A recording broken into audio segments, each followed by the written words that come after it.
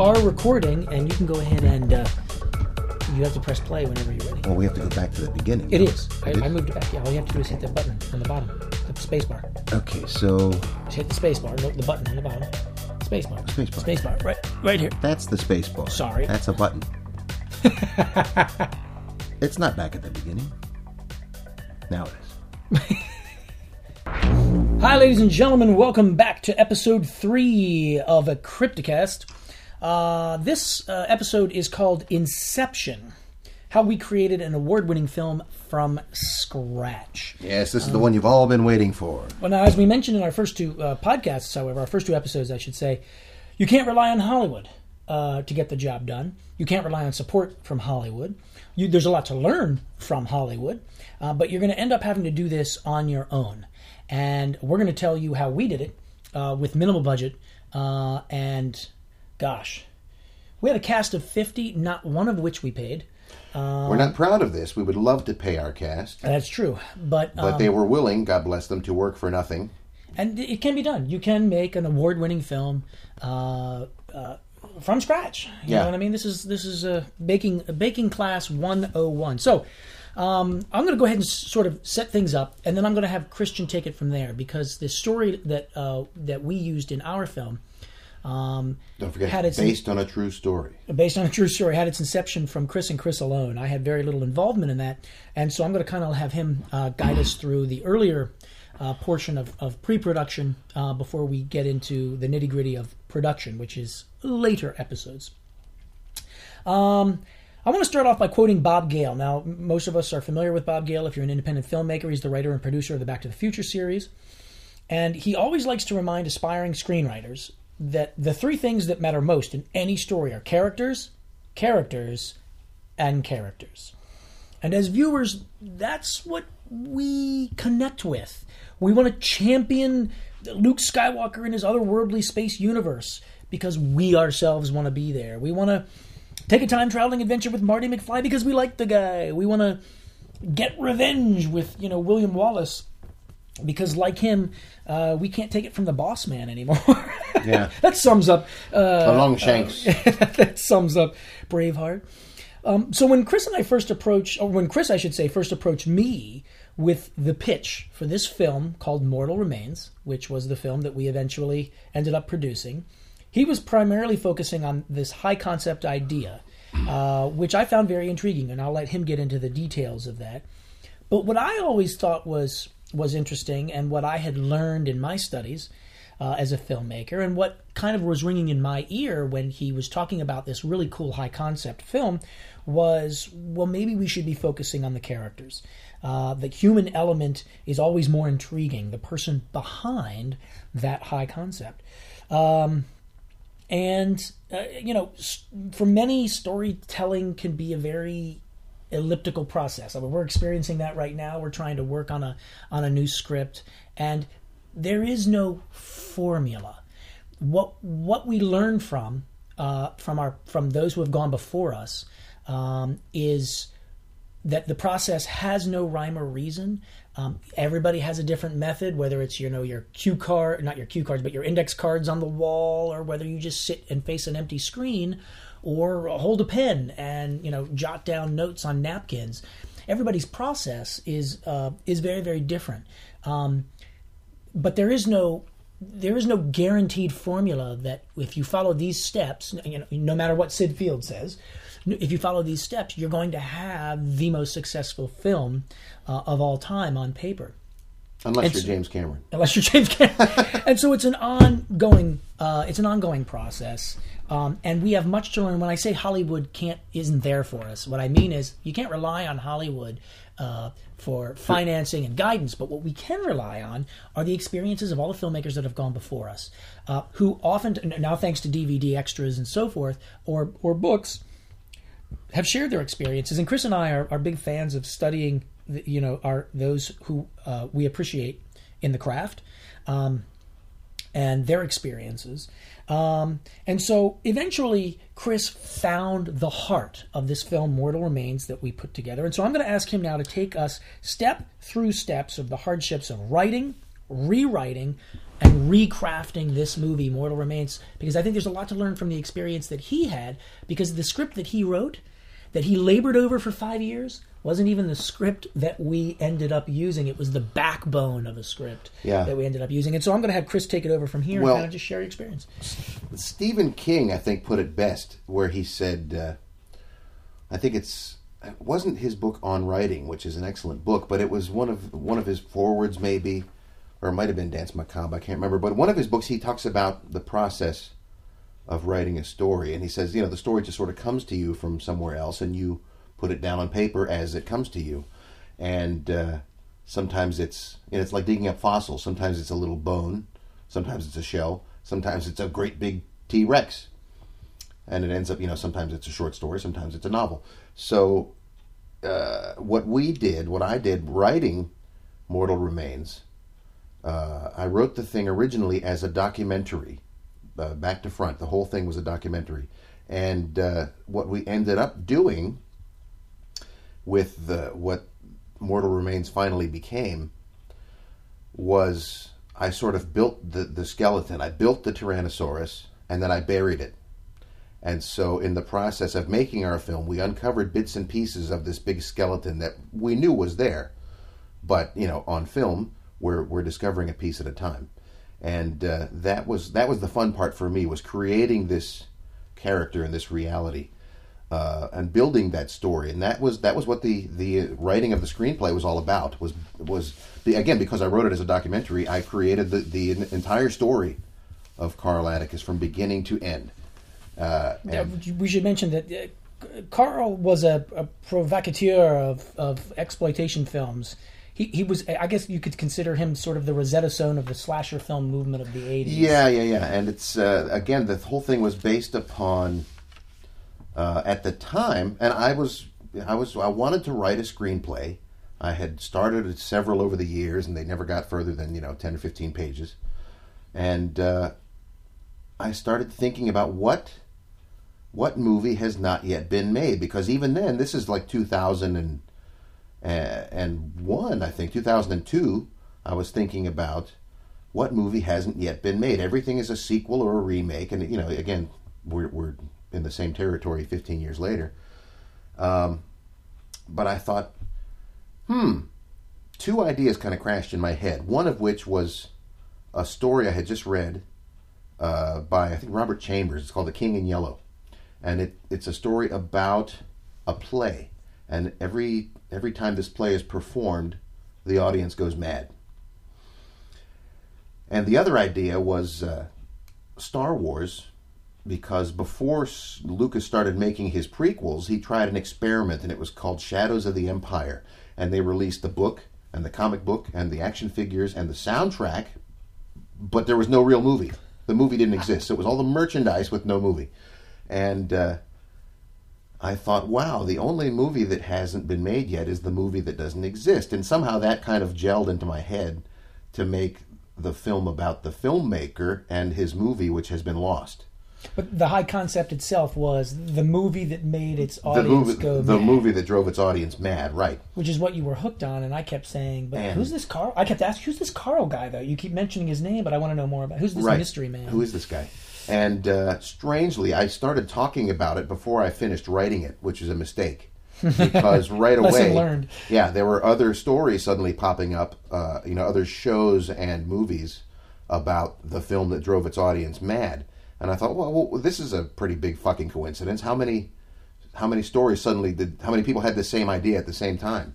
So that's my two golden rules now of writing a screenplay: is write it fast and keep your mouth shut until you've copyrighted it.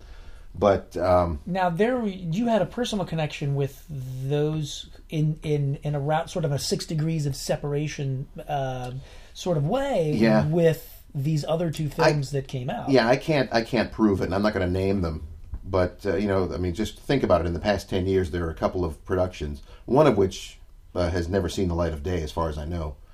But the other one was part of a series, and it's just about the film that drove its audience mad and was lost forever. And it was. But this idea that was bubbling in the circles that you were, a part of. Well, I told it to a room full of people, and I was kind of pitching it because it was Ed and a bunch of the Blair Witch guys, and I said, "Well, I want to make this movie. It's kind of like the Blair Film Project that we're looking, examining the film, because Blair Witch originally, in its first incarnation, was, a lot of people know this already. It was intercut. It was the footage that was found by the filmmakers in the woods, and then it was also documentary footage. So the film was built as a documentary about these kids who disappeared. And when Artisan picked it up, they said, take all the documentary stuff out, and we'll make that marketing material, and the movie itself will be just their footage, which will be much, much more vague and creepy as a result. And it worked. It worked. So, but I wanted to go back to that original story of intercutting between the documentary footage and footage of this guy's films. And that was my intention originally. And I wrote that. Finally, I committed it to paper and started writing it 2003. And I finally finished it sometime in 2004 and, sent it to the was it Library of Congress? Where do you... Oh, no, I sent it. Sent to the Writers Guild. I sent it to the WGA. To the Guild, I think. Yeah. We didn't send it to the... We sent it to the Library of Congress much later after that. But I did register it with the Writers Guild. Now that we're... since the focus of our podcast is kind of focusing on the indie filmmaker, what can you share about the it was almost 5 years. I think it was 4 or 5 years that it took you to write that. A lot of people... No, I wrote it in about a year. I mean, I literally sat down to write it in 2003, and I think I finished it sometime in 2004. And maybe early 2005, I finally sent it to the Writers Guild after having edited it a couple times. Because it did go through some changes. I had it set originally in this little town in Illinois. What I wanted to do was I wanted to create this person and this situation that would exist in a contemporary setting with other filmmakers at the beginning of that sort of period of when the young filmmakers were taking over the industry. But I didn't want him to be near any of those existing filmmakers. And when you say the young filmmakers, we're talking the period of the late 60s, early 70s. Exactly. We're talking the Scorseses and the Coppolas and the Spielbergs and the Lucases. That's why he couldn't be in Hollywood. Actually, he could have been, because he would have been an obscure figure. But I wanted him to be somewhere Midwestern or somewhere that didn't really have any filmmaking figures coming from that area. And so originally he was in Illinois, and then I had him in Ohio, Massillon, Ohio, which is a small town that my family is from. And Mark, when you came into the project, you wanted to change the setting to Baltimore, and I was firm. I said, we can't put him in Baltimore because John Waters was there making movies in that period. They would have crossed paths at some point. You can't alter history to have. But we did, and in fact, we included John Waters in our story eventually, in some capacity. The compromises of screenwriting, right? Which but you at least defended why you felt that move was not. I defended it because at that point I had built the fossil, and I was saying, well, that's how it happened. You can't change it because that's how it happened. But of course, I could change it. I was just kind of protecting my creation.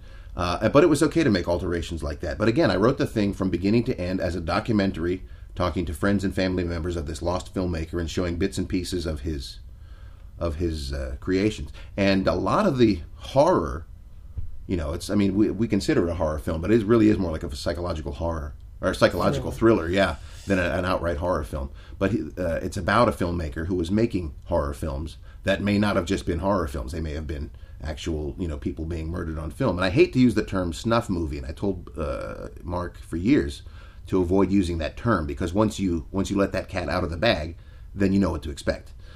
But it was about a filmmaker and his films, and so all the horrific elements would be implied. You'd see a sketch of something horrific, or you'd see footage of something scary like Charles Manson. But everything was implied because we didn't have the budget to actually create any big special effects. So 2002, you begin. 2003, you wrap. I remember you sending it to me. I remember reading it going, this is brilliant. I sent it to my brother, whose opinion I respect, and he was like, this is a brilliant film. I got excited. I thought I'd really like to make this film. I'm out in Hollywood pitching a story to the acquisitions department at Sony Pictures. They're not interested. They ask me what else I've got. I pitch your story in what I consider to be the worst Hollywood pitch ever, because I vaguely recalled reading it in 2004. It's now 2008, 4 years later. I'm pitching it to to a gentleman who funnels everything to the president of acquisitions, and he falls in love with your story primarily because he sees potential in it, but from a completely different angle. Because Paranormal Activity had just come out, it was making buco bucks for Paramount. I think it was released through Paramount at the time, and before Blumhouse got involved and Sony Pictures took over, or Sony Pictures has a relationship with Blumhouse. And I contact you. It's a 3-hour time difference, so I guess it's, 5 o'clock in the morning in Pittsburgh. Hey, Chris, I just talked with somebody at Sony Pictures. They'd like to see your script. So Chris pulls it out, dusts it off. We send it to Sony Pictures, and they come back with liner notes. And in these liner notes, they have a major shift in attitude towards how the project should be approached. Mm-hmm. Talk about the shock that you had when you thought, well, this isn't the story that I wrote. Yeah. Welcome to Hollywood. Yeah, welcome to Hollywood. Again, it was not a bad suggestion. It was just something unexpected, and I thought, okay, I can dig it, but how are we going to make it work? And the suggestion was, it's very interesting. The story you've created is very, very dense and rich with detail and good characters, but as a documentary, I don't think anyone's going to want to see it. Anyone's going to, stay interested long enough. And that brings to mind another film that a friend of ours saw. It was called Lake Mungo, which is an Australian film. It's very well made, and it's, again, presented as a documentary. Kind of similar to Picnic at Hanging Rock, that somebody disappears out in the outback, and nobody's quite sure why. There are paranormal events sort of hinted at. But he said, by the time I was, 3/4 of the way through it, I thought, why do I care? I know this isn't real. So I'm waiting for the payoff of this documentary, and it's, there is no real payoff because I know none of this really happened.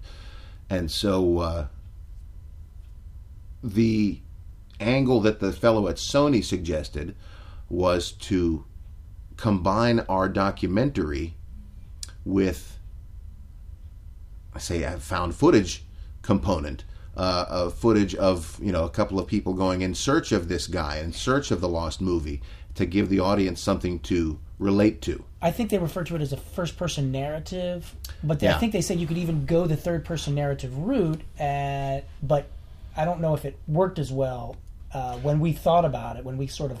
Yeah, I don't think they mentioned found footage outright. I think we settled on that format because that was all we could afford in terms of production value. Economic decision, yeah. We ended up thinking, well, how am I going to graft these two together? And of course, it ended up becoming a lot more like what Blair Witch was intended to be originally, which was the found footage sequence of these two guys looking for the lost film itself and looking for evidence of the guy and people who knew him, cutting back and forth within the film to sequences of the documentary explaining who he was and what he may have been doing and why it's probably not a good idea to go looking for this guy. But of course, our two characters keep digging because they explain at the beginning of the film they're in it for the money, that there's a possibility of somebody picking this film up and they can make some money. Because, true to life, we were in that same... We were, and that's what I say when we say it was based on a true story. The first 10 minutes, well, no, maybe the first act of that film, it is based on a true story because Mark and I really did go to high school together and we really have been making movies since then, or short films or whatever. And so not to interrupt, but after we receive the liner notes and you and I discuss it, of course, we interpret first-person narrative as found footage because we just did at the time, especially primarily because of Paranormal Activity. Mm-hmm. And so what do? You go to the source of found footage. Which fortunately we knew and went to school with. He happens to be a personal friend of ours. So we went to Ed Sanchez. And said, what do you think? Do you think we can pull this off? And Ed's response was, retroscript the film. Now, I don't know if most of you may or may not be familiar with retroscripting. When you're retroscripting a film, you are basically filming the film based on notes that you provide your actors, and then afterwards, you sort of write the script. And it was a format I am not akin to. It's most unfamiliar to me, and I have struggled with it throughout the filmmaking process. But all the same, Chris, here he is. We're now 6 years later, going on 7 years. This thing was, written, sat on a desk, finally got some recognition, and then suddenly he's being told, yeah, the script is great, but don't use it. Instead, you're going to make this up as you go. And the only reason I think the film ended up being an award-winning film was because of the T-Rex buried in the sand. Right, and that's what we did, was because maybe, I want to say 95% of the people in Mortal Remains are not actors. They are real people that at the time I was working at a bookstore, and so, maybe 15 or 20 of those people in the movie I worked with at the bookstore, or I knew from working at the bookstore. They were maybe customers or people that would just hang out, around the store. And rather than trying to get these people to act, I would give them a sort of dossier. I would say, okay, here's what you know about this guy and the situation. And then I'll ask you questions, and you just answer them as if you remember these things. And it worked. For the most part, it worked. A lot of people really just, they just looked and sounded convincing, and they were reminiscing about this guy as if they knew him. And when you cut enough of that together, it builds a story.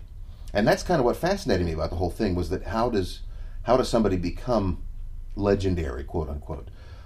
You can read about, George Romero had his gallbladder removed during a surgery, blah, blah, blah. And then you meet the guy, and it's like, okay, well, I know this guy has no gallbladder because I read that somewhere, So is that true? I mean, he's like, yeah, I had my gallbladder taken out, But that's maybe just me, because I grew up as a kid, for some reason, I don't know why this was, my brain worked this way, but people on TV and people in movies, they were like deities to me. Absolutely. They were gods, and then I found out that my brother had worked on a movie, and then another movie, and so he was on the other side of the screen. He was in this movie. You could go to the theater and see, that's my brother, wow! And somehow he had become sort of a semi-god. It sounds silly now, but when you're a kid, this makes a big impression on you. And they refer to it as the Pantheon of Hollywood for a reason. I mean, you do, and less so now, because actors seem to be almost afterthoughts. Although in the indie market, they will tell you the first thing you need to do is cast a B-movie actor, somebody with a name, and you need a director with a name. Well, what are you talking about, a director with a name? No, none of us are directors with names in the indie market. Well, what's fascinating, because they're all being sucked up by Hollywood now, especially, is that people who in the 80s and 90s were big movie stars like Bruce Willis and Stallone, and suddenly here we are 20 years later, and these guys are struggling to get work. And meanwhile, these old B-movie actors, people like Tarantino and Robert Rodriguez, are digging them out of whatever retirement they're in and putting them back in these big high-profile movies. And thank God for that. Yeah, really. Thank God people for appreciate giving us that. a second chance, a second voice. So, talk about our first failed attempt. So we get this retroscripting idea. We're extremely excited that Sony has shown interest. We're terrified that they'll forget about us, and so we immediately go into production. We're totally unfamiliar with the retroscripting process. It's not something that we've always been third-person narrative kind of guys. And we attempt to make what turns out to be a 60-minute film that will eventually have to be on our DVD with extras. Oh, please. But it's incomplete. That'll be the hidden feature. Well hidden. But we wanted to make it and get it to Sony as quickly as possible. That backfired. Well, first we have to mention the proof of concept, which I wrote a sort of quickie outline, and I sent Mark a bunch of footage from other documentaries about the Texas Chainsaw Massacre, the making of The Exorcist, stuff like that. Just provocative little quotes of people saying things like, "Oh, we'd never seen anything like that." People were vomiting in the aisles. Right. And so we intercut that with footage from, other shocking movies like Last House on the Left. And we cut it together in such a way as if it was a 10-minute reel about Carl Atticus and where he came from and what happened to him and why he was so sort of a persona non grata in the film industry and in fact in cinematic history. People didn't want to talk about him. And so we put this together. Mark put it together out of the footage that I provided, and just as a proof of concept, just as a test. And we sent it to our friend at Sony, who showed it to his boss, who was the president of acquisitions. The VP, I think. The VP of acquisitions. And this guy watched it and said, "How come I've never heard of this guy? Who is this Carl Atticus?" He thought he was watching a real documentary clip. And at that point, we were sold. We said, okay, if we can convince this guy that this was a real person, then we're onto something. Even with that in our arsenal, Yeah. we still couldn't get any seed money. That's not the way the system works. Oh yeah, they will not open their pocketbook for They you. still said, make it and send it to us when you're done. And which then is we'll talk. why we Yeah. rushed production. Yeah, so we rushed And into then- production on the thing, and because I don't know if I said it in this podcast or maybe it was in the last episode too, but Mark and I live now in different states. We grew up together in Maryland, and Mark still lives here in Maryland, but I live in Pittsburgh, which is not very far geographically, but it's far enough that we can't spare the time because we both have jobs. We have full-time jobs, so we don't have the time anymore and the luxury that we did when we were younger to get together for a week or two and actually do something, beginning to end. So we shot bits and pieces of this film over 3 years. 4 years. Over a 4-year period. And we'll get into that when we talk about production. Yeah. And the hardships that we experienced. And even that being said, we kept going. We never stopped. Well, and that's what we're trying to tell independent yeah. filmmakers is we had everything against us. I mean, financing and And geographic issues. We just said, fuck it, we're going to finish being this in thing. different states. But yeah, initially, because we wanted to avoid that, we wanted to get into it quickly because, the guy at Sony said, Paranormal Activity is hot. Get this thing together as quickly as you can and we'll pitch it. And so we tried to do it on the cheap and in a hurry. And so we had created a new hybrid script with the old documentary sequences and with a couple of new characters who were going in search of Carl Atticus and his movie. And Mark, being a very efficient producer, said, well, we can't spare the time to do it together. I'll just rewrite your character as a girl and we'll cast somebody down here. In Maryland. And then there's one sequence where I show up and I kind of provide, more information on Carl Atticus and, why we're not digging in the right place kind of thing. It was incoherent. It was not a very... It failed on many levels because it was rushed. Yeah, haste makes waste. But the thing we learned from that was that okay, we can do this. We have the skill, and we have the technology, we have the talent to do it, and but the we money need to at the take time. and the money, but we need to take the time to do it right. Yeah, and so we spent the next couple of years carving bit by bit every scene, every sequence. And to come full circle, when we began screening our film, even after the crafting and recrafting of the Carl Atticus persona, what people most connected with in our film were Chris and I. We had to cast ourselves because we couldn't afford to hire actors long term. It's certainly not for a 4-year shoot. And it was our rapport on screen that people connected with. And we learned a valuable lesson. Character is vital. Bob Gale was right all along. Yeah. No matter how you write your script or retro script or whatever it is that you do to get your film on the screen, you have to consider the characters are what people connect with. And, they can be animal, human, inanimate. I mean, the Starship Enterprise is its own character. Right. But that human component needs to connect with your high concept idea. And fortunately, Mark and I have been making shorts and little comedies and stuff together for years. So we're used to being on camera with each other or filming each other in a situation. And so it was second nature to us. And so it just looked, people say you sound like an old married couple. Well, we have been. We've been arguing about the same shit for 30 years. But that also sold into the reality of the thing because you believe these two guys.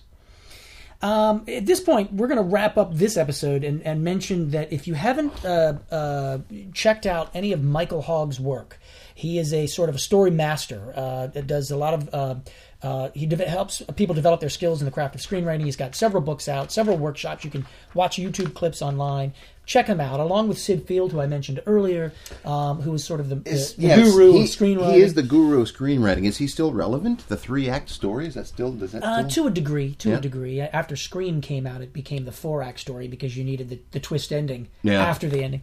But I also want to mention now, we're going to wrap this episode up, but I want to mention that all of the films that we mentioned, all of the references that we have to any clips online, any books that we're referring to, periodicals, magazines, newspapers, and so forth, we are not receiving any sponsorship dollars for any of this. We're doing this for the good of the film community. We're doing this for indie filmmakers. We are not asking for or searching for any sort of financial residual. We want to be able to stay true to why we're promoting what we're promoting. We're talking about the tools that helped us. And Michael Hogg was a if you have any big influence. questions, shoot us a tweet at Cryptic, at Cryptic Pictures, or send us an email, crypticpictures.com. Yep. Either absolutely. Mark or I or both will be happy to answer you or to point you in a direction. If you have any questions, do not be shy. Wonderful, folks. Listen, we're going to come back with episode 4 coming up, where we talk about pre-production. Holy shit, what did we get ourselves into? Right. We'll be talking about that next episode, folks. Thanks for listening.